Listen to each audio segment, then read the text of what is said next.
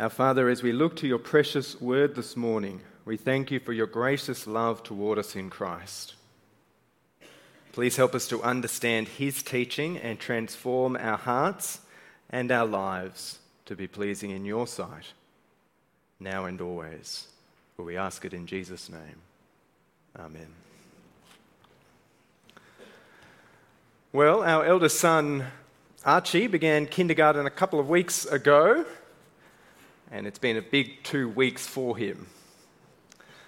He came home very tired after Hubbers on Friday night. He's at one of our local public schools, and last week he had his first ever SRE Anglican scripture class with some lovely Christian women here from our church. And during the walk home from school, he showed Jess and I what he'd learned in the class, and in the first week they were learning God's love reaches higher than the heavens from Psalm 57 verse 10. And he drew a picture of some people who he loves, his family. There's Dad and Mum and Jack. Jack's the little one. And so just on behalf of all the parents here, I want to say a big thank you. If you're involved in Scripture in public schools, it's something which I think is enormously beneficial, and many parents here are thankful for the work you do week in and week out. I asked Archie, though, how many other kids were in the class with you? He said 6. I've since found out there might be 8. But I did the math, and I thought it's a little sad, actually. There are about 75 kids in kindy in his cohort, and it seems that most of his peers will be doing non-scripture. And I thought about, why is that? Why is that the case? And I put it to you that I think more and more families today, sadly, feel that raising your child to know God's scriptures seems overall like a bad idea. Raising them to be God-willing a Christian is overall a bad idea. However, many, I do think, still want the morality. I'm told the secular ethics class option, the alternative, was oversubscribed for Archie's year because parents today do want morality for their kids. It's a big yes for love your neighbour, but they don't want the part about God's love first, reaching higher than the heavens. They don't want the Jesus bit. Now think about that for a moment. What's been lost in the process? Where we've effectively thrown out any vertical basis for loving my neighbour horizontally? Well, I'd say an awful lot. I was listening to a talk last year which mentions the introduction to a book called The Atheist's Guide to Reality. It's written in 2012 by Duke professor Alex Rosenberg. And he answers 12 questions from an atheist perspective, and the last 3 went like this. What is the difference between right and wrong, good and bad? His answer: there is no moral difference between them. Why should I be moral? His answer: because it makes you feel better than being immoral. Is abortion, euthanasia, suicide, paying taxes, foreign aid, or anything else you don't like forbidden, permissible, or sometimes obligatory? His answer: anything goes. The talk I was listening to was by Rebecca McLaughlin, and she commented, few atheists are so blunt. Rebecca holds a PhD from Cambridge University and a theology degree from Oak Hill Seminary in London, and she went on to quote from a book she'd recently reviewed called Atheist Overreach. It's introduced as a serious academic work. It's written by Notre Dame professor Christian Smith. And in it, Smith evaluates whether today's intellectual atheists are giving compelling reasons for their moral beliefs. And in it, he concludes, and he uses some quite big words here, but see if you catch the gist.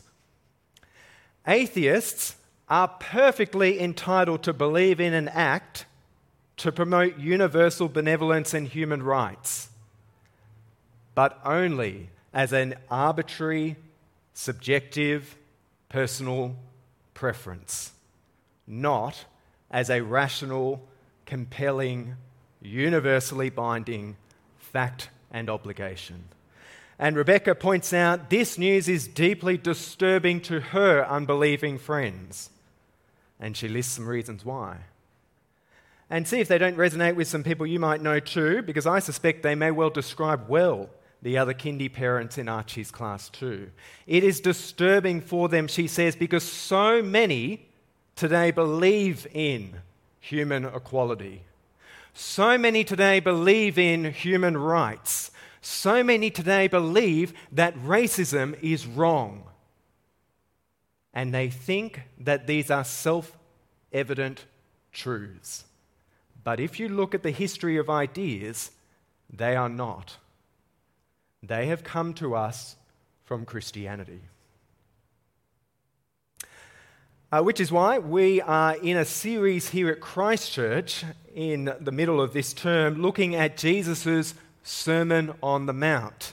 Because we're not interested in morality without Jesus. We're not interested in cultural Christianity. No, we're interested in the real thing.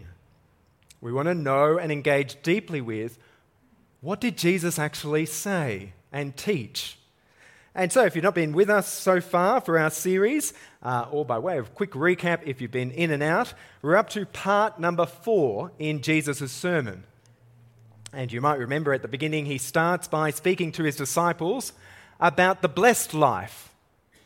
According to Jesus, to be a Christian is a blessing, not a curse. Jesus' followers now belong to and are reoriented by the seemingly upside down values and attitudes of God's kingdom. Then in part 2, remember Jesus told his followers about their role in the world. They are to be salt and light. They are to be distinct. They are to stand out. And then last week we looked at Jesus' teaching about how he expects from his followers, chapter 5, verse 20, a righteousness that surpasses that of the Pharisees and the teachers of the law.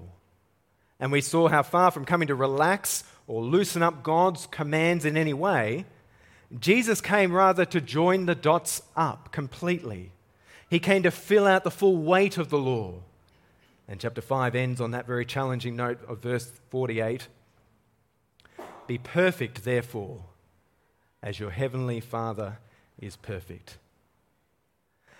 And I think it's worth just pausing there for a moment to clarify that verse, because it is the hinge between chapter 5 and 6 where we're up to today. And if you did happen to listen to David and Mandy's double Sermon Seasonings podcast last week, I haven't caught it all up myself, but they discussed how we can trip up on this last verse if we understand that perfect word to mainly mean flawless or sinless. Dave explained how in the original language, the word translated perfect also carries the idea and nuance of being a complete person, of someone who has wholeness to their character in the same way that God does. In other words, Jesus is calling for Christian maturity. The perfect person is a genuine person. They're concerned not only with what's on the outside, but also with what's on the inside too. And you might be here today, not a Christian, someone who perhaps strongly dislikes Christians, maybe because you've seen examples of religious hypocrisy. You may even be bothered by what I said earlier about morality being grounded in Christianity. Perhaps you've come across some very self-righteous or two-faced so-called Christians before. And if that's you, I want to say Jesus is with you. He feels the same way. He's not interested in phony followers. He's after the real thing. And so if you're here and you're calling yourself a Christian here today, we need to especially listen up. What Jesus has to say next in his sermon is challenging. It'll make you search your own heart deeply, like it's made me search mine as I've prepared for this week. It's a convicting word for us. And so our big question this morning is this: who are you trying to impress? And if you're writing notes, I've got 3 points for you. Point number 1, avoid hypocrisy. Point number 2, guard your motives. And point number 3, keep a kingdom perspective. Let's start with point number 1. Avoid hypocrisy. Jesus starts this section with an overarching principle for our whole passage. Be careful. He warns his followers in verse 1, be careful not to do your acts of righteousness in front of others to be seen by them. Now remember, he's talking to his disciples, and he has in view here all the kinds of spiritual disciplines that believers will do, not to earn their salvation, which is impossible. No, it's God who makes us right before him by grace as we put our trust in the Lord Jesus. But now that they are already in a relationship with God, a right one, Jesus does expect that there will be a practical side to their faith. And the issue here, though, is of their motives. Why do we do what we do? Who are we seeking to please? And just to give you the big picture of where we're going, verse number 1, I mentioned already, it's the overarching general principle, the introduction. And then Jesus focuses on 3 specific examples of well-known piety in Jesus' day. These were the very conventional Jewish religious practices. Firstly, giving to the needy, verses 2 to 4. Secondly, praying, verses 5 to 15. And thirdly, fasting, in verses 16 to 18. And you might have in your Bibles some headings which help you to see those breakups that have been added in. But you'll notice as we look more closely that each of the sections sound very similar. And it's like they almost mirror each other. Jesus starts by illustrating an example of hypocrisy. Don't be like this, and why it's short-sighted. And then in each section, he teaches his disciples what they are to do instead. So let me show you. The first hypocrisy we should avoid, verse 2. So when you give to the needy, do not announce it with the trumpets, as the hypocrites do in the synagogues and on the streets, to be honored by others. Well, what's the problem here? It's not giving to the needy. Jesus assumes his followers will do so. Notice he says, when, not if. When you give to the needy, and literally the word translated needy means to give alms, to show pity, to be merciful. Christians are to be generous givers. Note the problem that Jesus highlights here firstly is the way the hypocrites practice their giving. What do? Well, effectively, they blow their own trumpet. They draw attention to their generosity. And the trumpets, they may be metaphorical, they may be literal, we don't know. But either way, hypocrites want to be honored. Literally, the word is to be glorified, praised by others. But Jesus tells them, truly I tell you, they have received their reward in full. They get what they're seeking, but they get nothing more. Have a look at the next one with me in verse 5. And when you pray, do not be like the hypocrites, for they love to pray standing in the synagogues and on the street corners to be seen by others. Well, what's the problem here? It's not praying. Again, Jesus assumes his followers will. Now, the problem Jesus highlights here is the way the hypocrites pray. From being fundamentally directed upwards between them and God to instead being directed sideways to between them and others. Why are they praying? Notice we're told at the end, it's to be seen by others. And Jesus says again, truly I tell you, they have received their reward in full. They get what they're seeking, but they get nothing more. And have a look at the third example in verse 16. And when you fast, do not look somber as the hypocrites do, for they disfigure their faces to show others they are fasting.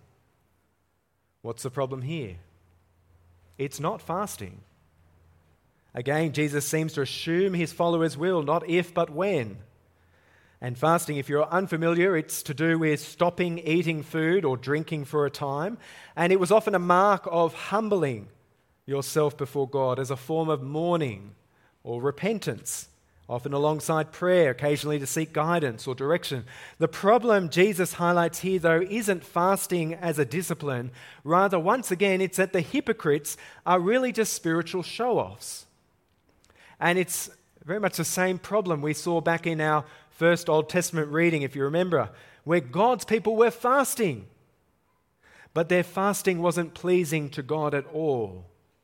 They fasted one day of the week, but the rest of their lives and behavior on the other days didn't line up at all with the very fasting they were doing.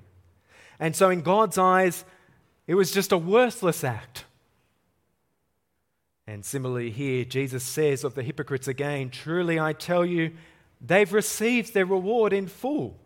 They get what they're seeking, praise from others, but they get nothing more." You see, Jesus is warning his followers again and again, avoid hypocrisy. Do not be like them. John Stott describes that phrase as one of the key texts in Jesus' whole Sermon on the Mount. Do not be like them. Well, here Jesus is saying very clearly in this section, don't be like the hypocrites. Because you see, the word hypocrite in the original language comes from the Greek word for actor.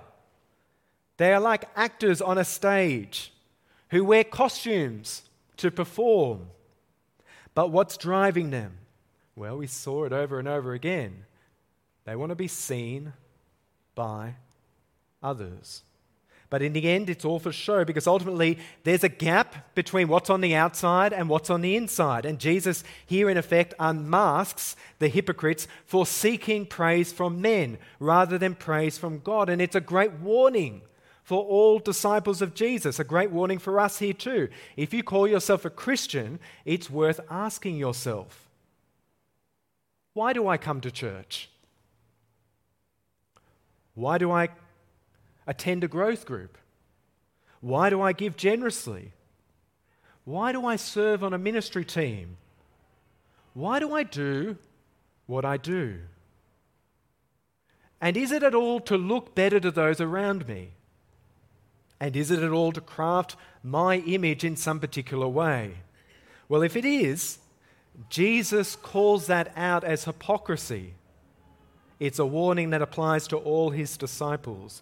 But it applies especially to those of us who serve in public ministry, in leadership roles. If we preach, if we co-host, if we pray publicly, if we sing, if we play in the band up front, if we lead Bible studies, if we lead scripture, if we lead kids ministry or youth ministry, if we serve on parish council, if we're a warden, or if we're involved in something I haven't mentioned, we especially need to examine our own hearts and ask honestly, what's my motive for doing what I'm doing? Is there someone I'm trying to impress? Who am I really seeking to please? Because at the end of the day, the problem with the hypocrites is that they look for approval only from the ones they can see. And so Jesus warns his disciples, do not be like them. You have a Father in heaven who is unseen, and our Father cares about how we practice our righteousness and whose approval we seek. So be practical in your faith instead, but for an audience of one. And so firstly, avoid hypocrisy, which leads then secondly to how should we do that? Point number 2, guard your motives. Having told his disciples to avoid hypocrisy, have a look next at how Jesus teaches his disciples about how they are to give instead. Look at verse 3. But when you give to the needy, do not let your left hand know what your right hand is doing, so that your giving may be in secret. How can we guard our motives? First, by not being a show-off in our generosity, but rather by giving secretly. Have you ever felt that desire? A desire to let others know who you sponsor, how much you donated, a cause that you get behind, or perhaps even what a big giver you are. But think about it in the end. Who are you really trying to impress? Your Father who sees what is done in secret, or someone else? And Jesus drives his point home by saying, don't even let your left hand know what your right hand is doing. One writer comments helpfully here, the point's not to try and obey Jesus' command with a literal preciseness by random giving, as if we pull out a note from our wallet, well, that's what they get. or in effect as if we close our eyes and punch the numbers in and we head down the keyboard as we fill out a direct debit. No, the point is that we do it and then we forget about it. We don't keep recalling it and gloat over it.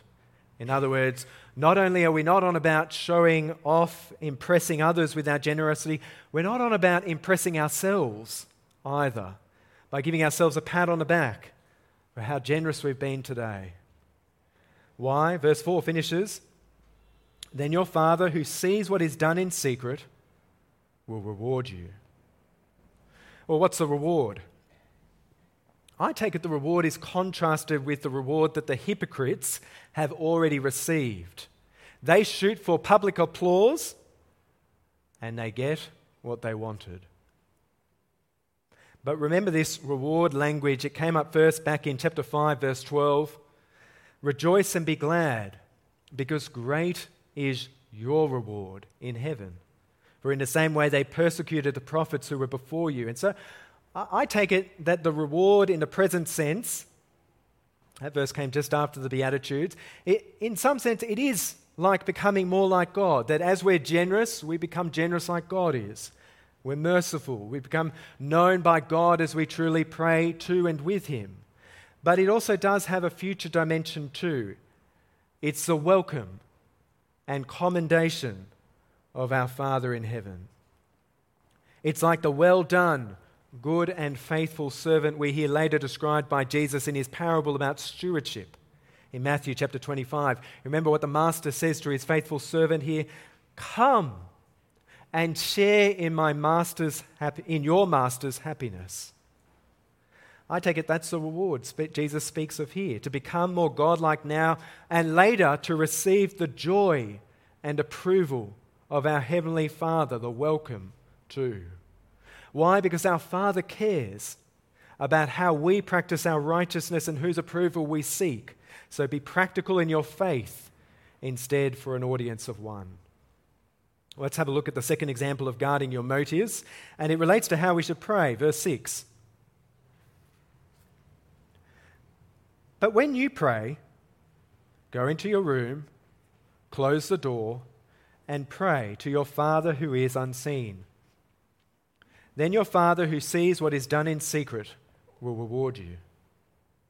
Again, how can we guard our motives? Not by showing off in our public prayers, but rather by praying secretly.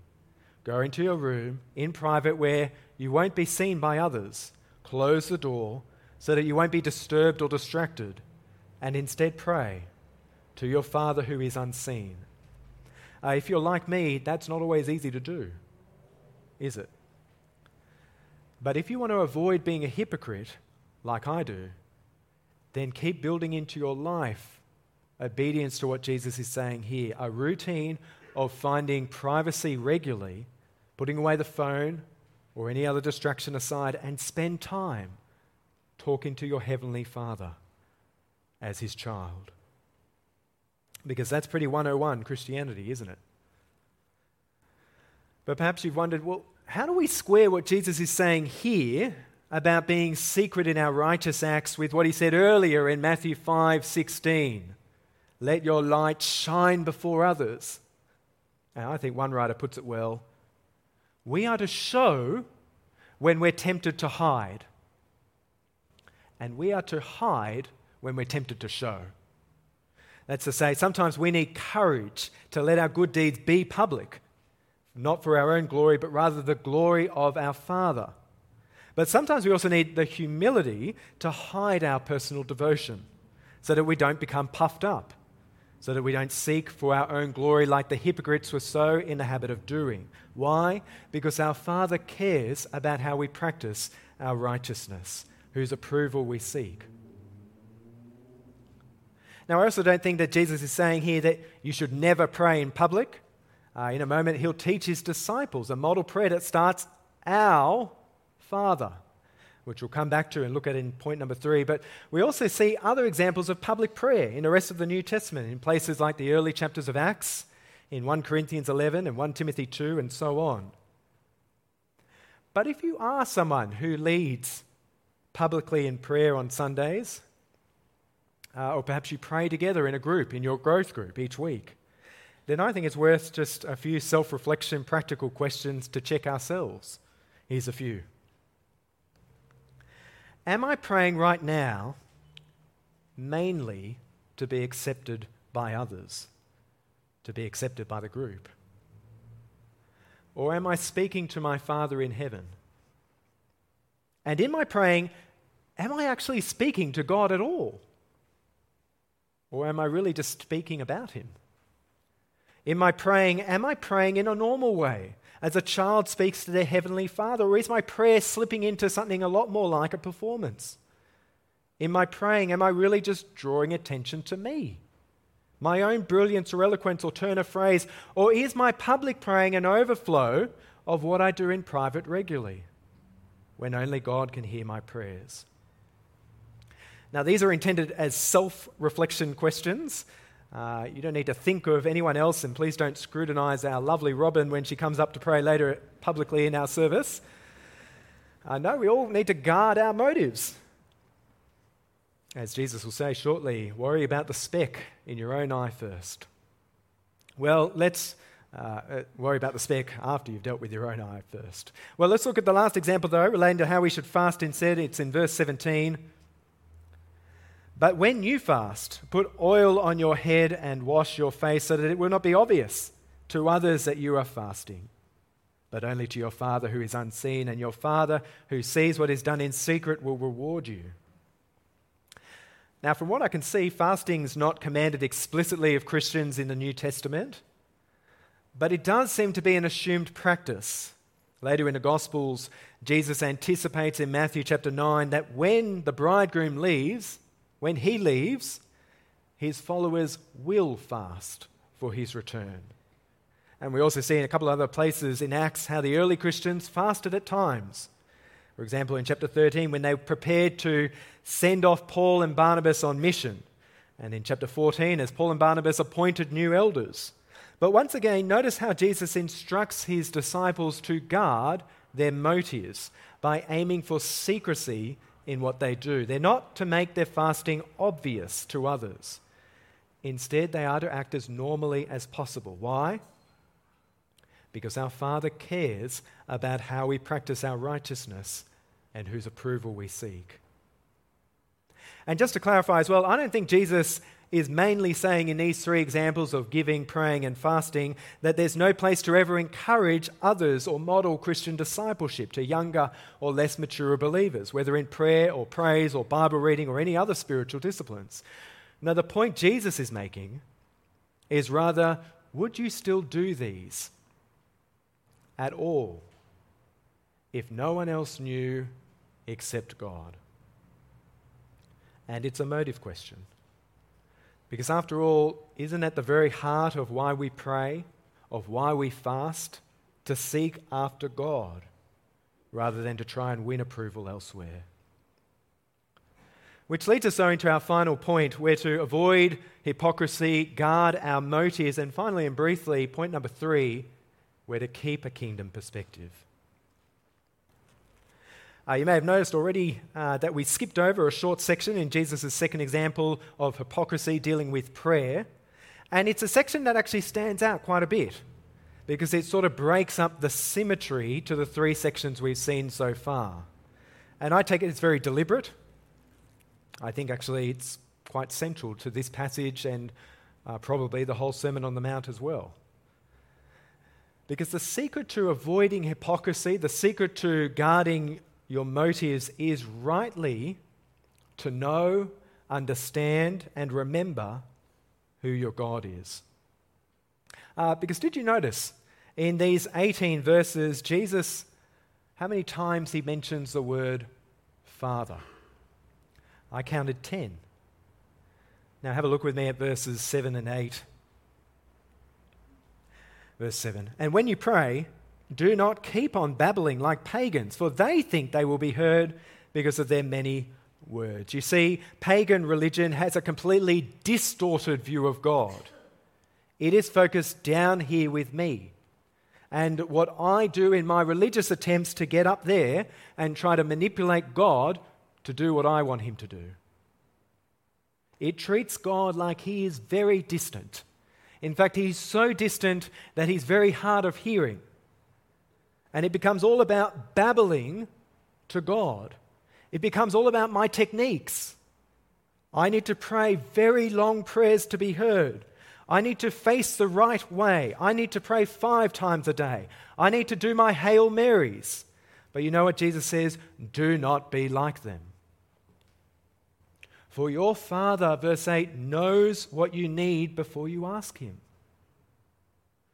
Now, if you're not a Christian here, there is nothing more freeing or comforting than coming to know God as your Father by putting your trust in his Son, the Lord Jesus, in what he's done for you already, in what he's done by dying on the cross in your place for your sins, in what he's done by rising again from the dead as the first fruits of what's to come. And you can do it as simply as asking God your Father to forgive you, by putting your trust in what Jesus has done, and by bringing your life under the lordship of Jesus. And it's the best prayer you'll ever pray. And then Jesus teaches his disciples how to shape their prayers now that they are in a right relationship with God. And it is different to the babblers. And we don't have time to look at this prayer in the detail it deserves, but I think it's a good note as we draw near to the close, just to make a few quick observations, because it's a prayer that actually helps us to counter the very thing that's at the heart of religious hypocrisy. The very thing that's at the heart of religious hypocrisy is a me-centered view of the world.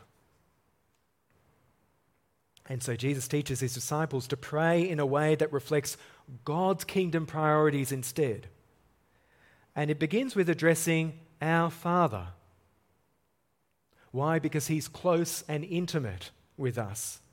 But it's kept in balance because he's our Father in heaven. He's in charge of the whole universe.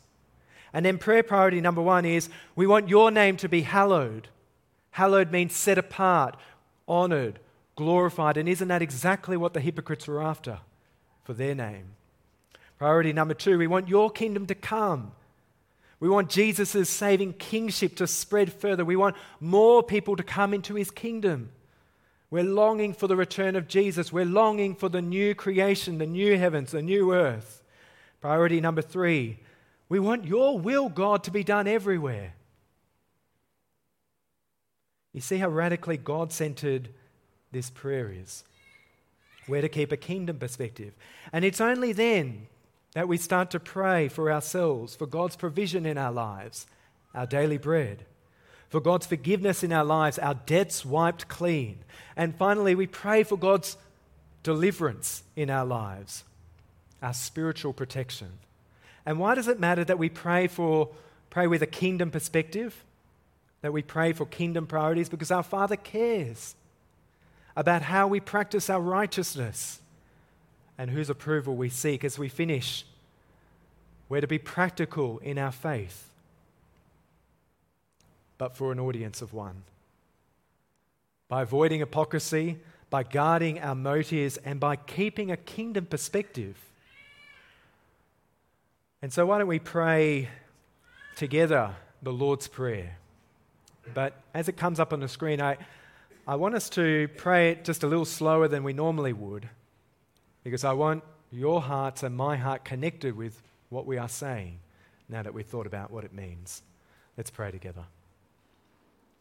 Our Father in heaven, hallowed be your name. Your kingdom come.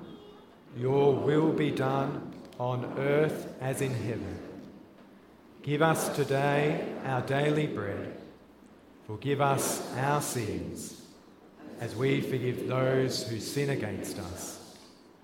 Lead us not into temptation, but deliver us from evil. For the kingdom, the power, and the glory are yours, now and forever.